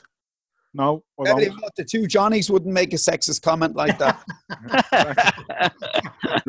You're contributing to the downfall of this podcast, Graham. Very woke. Two gentlemen they were, you know. Yeah. And, brilliant, really, really good. I drive down to Care again to do it, you know. Lads, why aren't we doing this in Fitzpatrick's Castle tonight? Because I always kind of, when I think of Christmas and you guys, I just think of us up there. And he won't come up from Laois, Paul. No, you're talking out your hole there again, Graham. COVID is the main reason. But you were all fucking vaccinated. Well, we haven't contacted the hotel. We don't know if we're allowed it. Yeah, we don't know what the story is, to be perfect. They're fucking happy as back. They're doing fuck all up there, I'd say. They're a wonderful hotel. Oh, yeah, absolutely will, Graham. Try that comment. Going on up there. Come on, we should be up there for this, like, you know. Air Force Hotel. Go the money. Air Force Hotel show, when we're all back, lads, yous will be the first people invited on. Regardless of what Graham Merrigan says, Gary, there's always a microphone open for you in this podcast. Do you know what we need to do? And Paul Howard is the man to get us over the line. We need to get the four of us in a room with Vincent Brown. Yes, Paul. Okay. Leave that seriously, to Paul. Seriously. Leave that to me. I won't be in the room because I'm a bit frightened of him, you know, but I used to work for him, you see. So you still see him, Paul? A bit traumatized. I saw him on the pier about 2 weeks ago, yeah. And did you have a chat? No, I just waved at him. Did he wave back? No, I was in the water.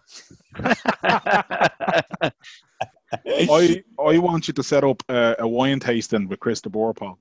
Yeah, I can make that happen. Yeah. Just don't be leveraging off my two celebrity friends now. Do you get the helicopter to pick us up, Paul? I'll bring the crackers and cheese, the Easy Singles and the Tesco Value water crackers. I'll bring the cheese board. Bring the cheese board, Mero. And I meant to say to you, I know it's a Christmas is a happy time, but it's also a sad time, and it's that time of year when we think of the people who are with us, but also think of the people who aren't with us. And I know you lost two people who were very dear to you in the last couple of years. You know, the last year, was it? Yeah, last year. Yeah, 2020. And you lost your grandparents. So I say to you what I say to everybody around this time of year. You know, people who've lost people, I'd be thinking of you and thinking about, you know, what you're thinking of on Christmas Day, just as I'd be thinking of the people missing from my life as well, you know? Yeah. Goes right back at you as well, because you're a brother as well, so. Yeah. Shit show. Yeah, but that's, Christmas brings these things home to you, doesn't it? You know, the people missing from around your table, the people who were there in years past and who aren't there this year. So, anyway, sorry to bring Here. Jesus, that got serious, that podcast. It's about from fucking talking theology. The DNT must be wearing off. He's getting all mellow now. Before we wrap it up, Paul, you have told a story which will feature on Christmas on RTE. I'll try it again on RTE around Christmas time again this year. Is that correct? That's right. Yeah, Sunday Miscellany on Christmas Day. I've told the story of my wanker coat. which long-time listeners may be slightly familiar with. But yeah, it's a sort of sheepskin Actually, Mary keeps saying to me, stop describing it as a sheepskin jacket. It's a shearling jacket.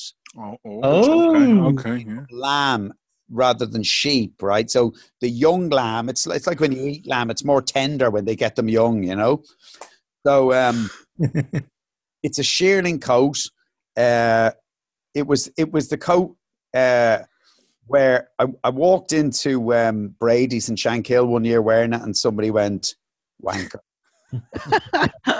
It's always been known as my wanker coat, like, you know. And I said it in the miscellany piece, like I saw myself in a shop window on Clanbrassil Street one year, and I said, who's that wanker, right? And it was me. And right, and I didn't know until I saw my reflection.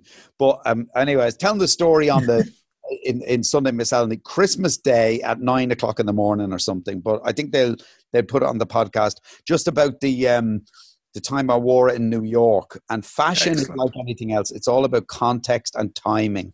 And my banker coat found its moment in New York, and this fella shouted, "Hey, old school!" at me, and I turned, and he said, "Man, I love that coat very much." But then he followed me 30 blocks, shouting at me, "Give me that motherfucking coat. Hey, old school, give me that motherfucking coat." And then he was sort of mixing threats with compliments, like, you know. So he'd be saying, "All the style, old school. All the style. You all the style, old school." And then a second later, it was like, "I'll fucking cut you unless you give me that motherfucking coat." And he followed me 30 blocks, and Mary and I sort of jumped into the shop up on the Upper West Side, up in the 70s. It was on Columbus Avenue, right?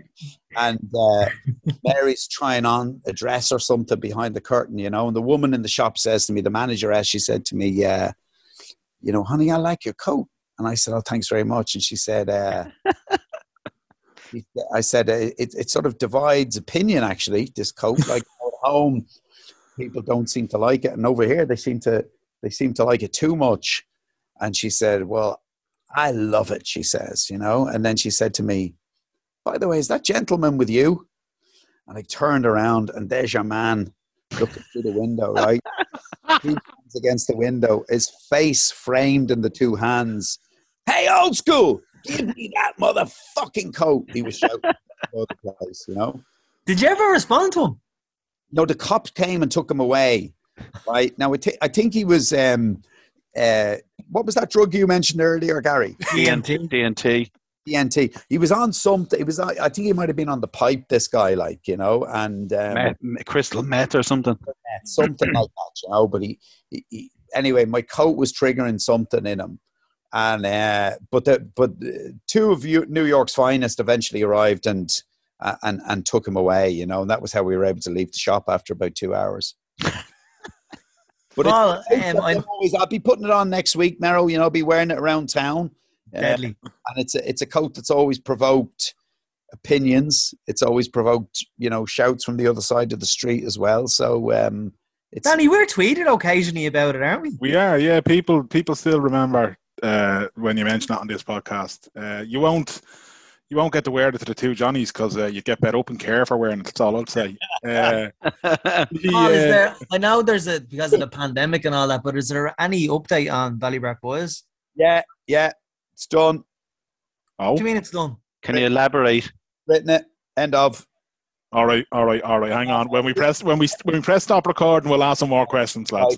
Right. It's done. The contract is signed. Right. I've signed a contract to write the series. I've written episode 1. I've plotted out the whole first season, and I'm hoping that by the time we talk this time next year, we'll be filming. That's Jesus Christ, really? Right, okay. Brilliant. Really excited about it. I've poured my heart and soul into it. Like this, more than anything else I've ever done is it's my life essentially, you know. Unbelievable. So the two Johnnies won't be extras in it. We will. Oh, gee. I mean, I wouldn't even see you as extras. I would kind of see you as sort of central players in it, like, you know. You all have the acting experience. Nero, you've proved it on Fair City, like, you know. Danny, Jesus Christ. I mean, no one can say you don't love a camera. Well, I mean, this is, you know. Camera doesn't love you, you know. And, you know, Gary, Jesus, what can I say? You know, Mr. Charisma, like, you know. I don't think we'll even be casting for your parts. I think you're walking it. That's great news, though, Paul. Is it 6 episodes?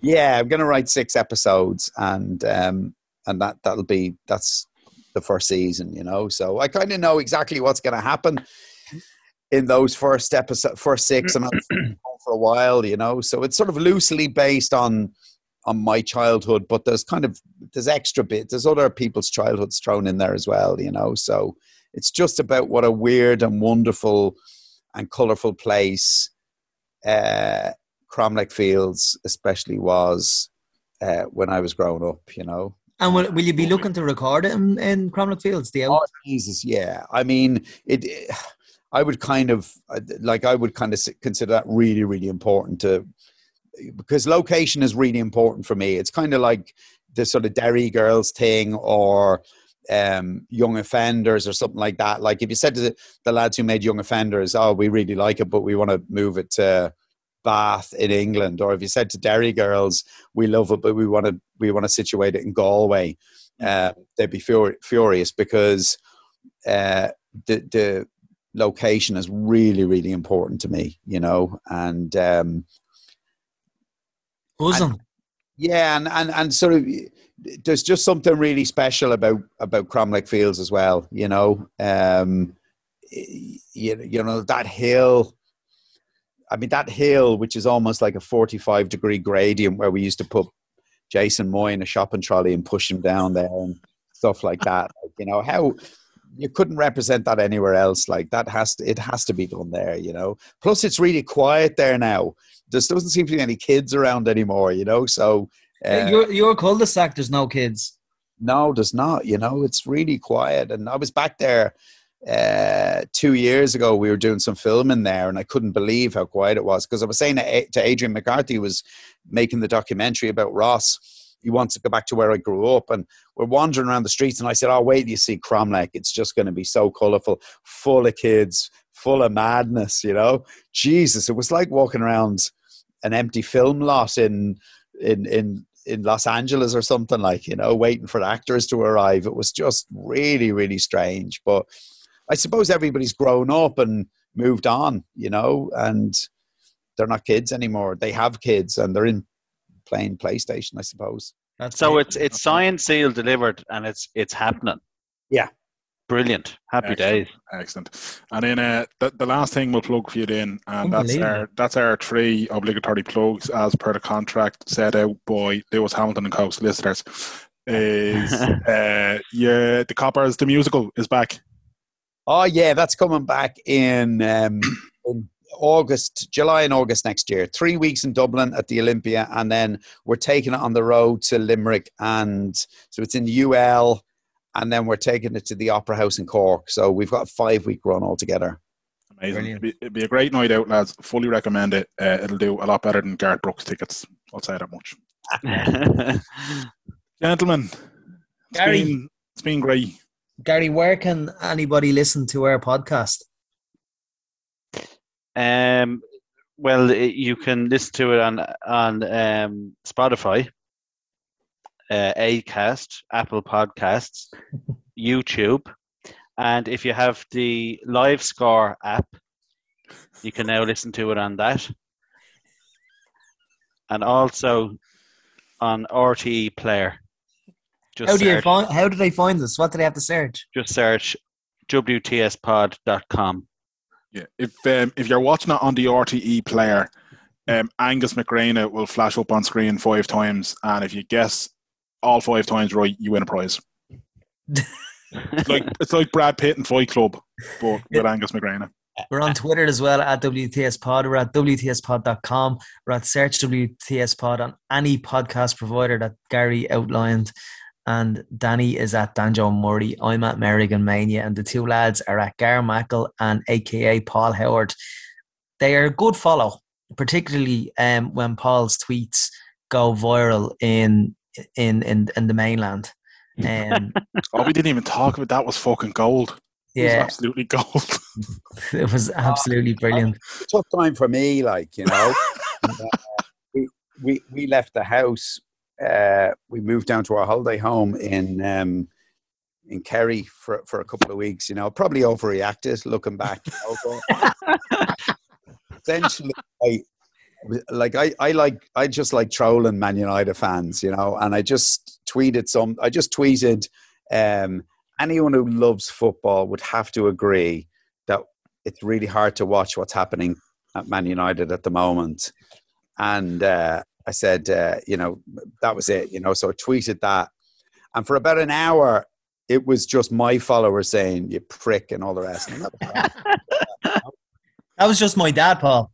Yeah, your dad did actually. Yeah, he weighed in pretty quickly actually, and I thought he overreacted to it. Like I thought, you know, it was a joke, and I thought Mero should have taken it as such. But it's classic aggressive lesbian behaviour. You know, Piers Morgan saw the tweet. Jesus, that's right. Yeah, and quote tweeted it saying, "I'm actually delighted what's happening with United." You know, this fucking idiot, like, who just.